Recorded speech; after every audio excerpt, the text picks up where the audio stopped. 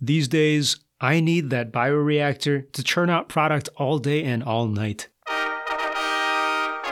Bioreactor, B-I-O-R-E-A-C-T-O-R, bioreactor. If you look on Google book search for the word bioreactor, the word doesn't really start appearing in books until past 1940, 1945, something like that. And then it really starts to take off around 1970 because we started to make much more vaccines, antibiotics, biological materials. All these things were created by engineers with the use of bioreactors. A bioreactor is just a system used to help cultivate a bunch of organisms to make them do what you want to do. And if you look at it, you might typically think of a vat or a giant barrel, a fancy metal barrel, something like that, where you can grow things inside. Maybe it's bacteria that you've engineered to produce some particular antibiotic. These days, you might engineer organisms or microorganisms to produce vaccines, maybe against COVID, maybe against the flu. Nowadays, you might even think about producing artificial meat or lab-grown meat to get that strange image in your head, but that's produced by organisms that might produce proteins at that microbiological level.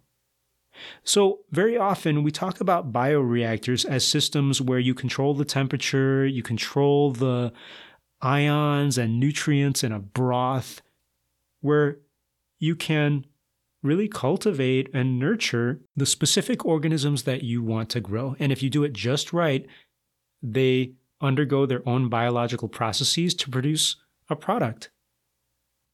Also these days, a bioreactor might be used to break down a product in a very specific way.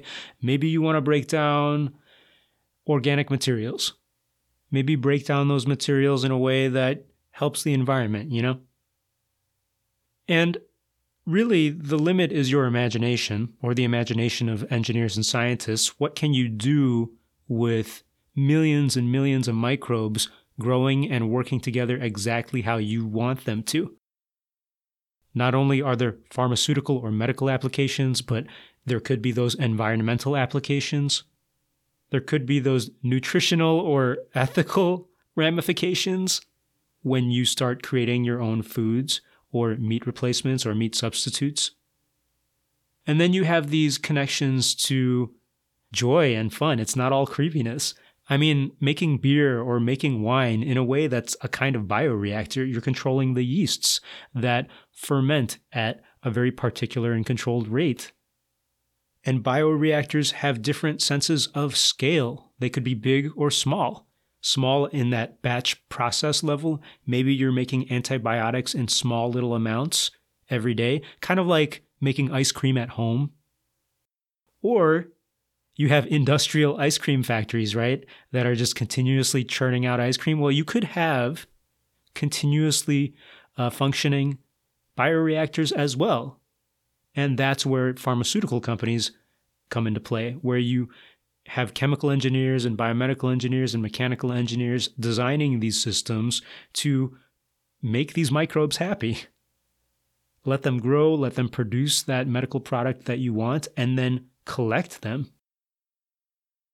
Clearly, bioreactors are going to remain in the engineering lexicon, given how important they are to our survival. And that is why bioreactor is my engineering word of the day. This is Pius, your host of Engineering Word of the Day. I do all sorts of stuff related to engineering education, including this podcast. And if you want to support me, you can go on Patreon to show that support. Go to patreon.com/PiosLabs. That's PIOSLABS. Thanks for listening.